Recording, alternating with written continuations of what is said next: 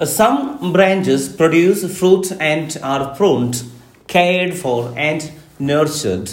Some branches do not produce fruit and are removed, thrown away, and burnt. We are a people of productivity. It is, for the most part, the standard by how we live and the measures of our success. It is built into our lives everywhere. Productivity is the basis of our economic system. Those who produce are rewarded and get more. Those who do not produce are thrown out. Within our educational system, the students who do well and produce are recognized and supported, while those who do not produce get lost in the system. Professors know very well the mantra publish or perish. Jobs and promotions are based on productivity. Productivity at some level is at the core of the debate around poverty, welfare, healthcare, and the elderly. They do not produce, and our care of and for them often reflects what we think of that. We have been convinced that productivity is a goal and the fittest survive. I wonder if that isn't how many of us live our spiritual life. How many of us have been told in some form or fashion or come to believe that pruned branches go to heaven and removed branches go to hell? Pruned branches produced so they are rewarded, while non-productive branches are punished. In that understanding, fruit is God's demand upon our life and the means by which we satisfy God. If we are not careful, we will get stuck categorizing ourselves and one another into fruit-bearing or non-fruit-bearing branches. There is, however, a deeper issue than the production of fruit. Productivity does not usually create deep, abiding, and intimate relationships.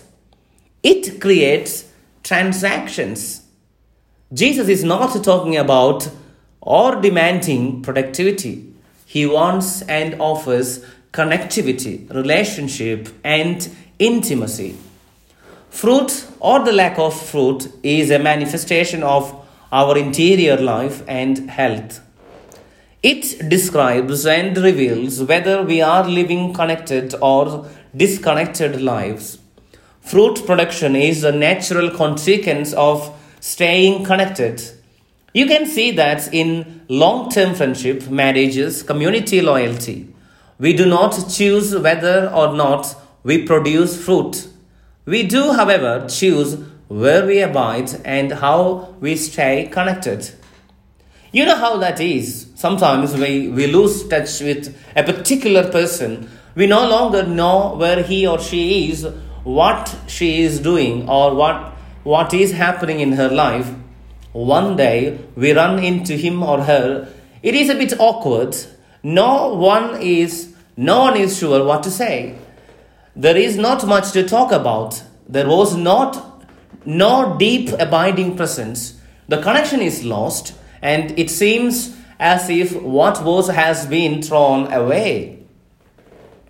Other people we run into after 5 or 10 years, and the conversation immediately picks up where we left off those many years ago. Even though we were apart, we never left each other.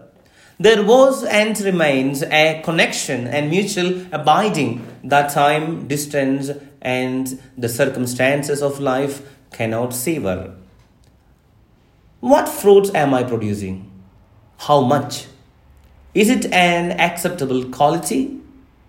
Those are the good questions if we understand and ask them diagnostically, as questions not about the quantity of our lives but the quality of our lives.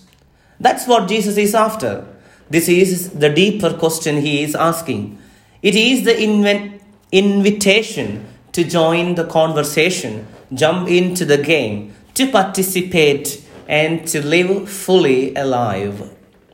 That only happens when the life The love and the goodness and holiness of Christ flow in us. We become an extension of and manifest His life, love, and holiness. It is a relationship of union. Even as a branch is united to the vine, we live our lives as one. This is not just about a relationship with Jesus, it affects and is the basis of our relationships with one another. Love for Jesus, one another, and ourselves become one love. We soon discover we are living one life, and the fruit of that life and love is abundant, overflowing, and Father glorifying.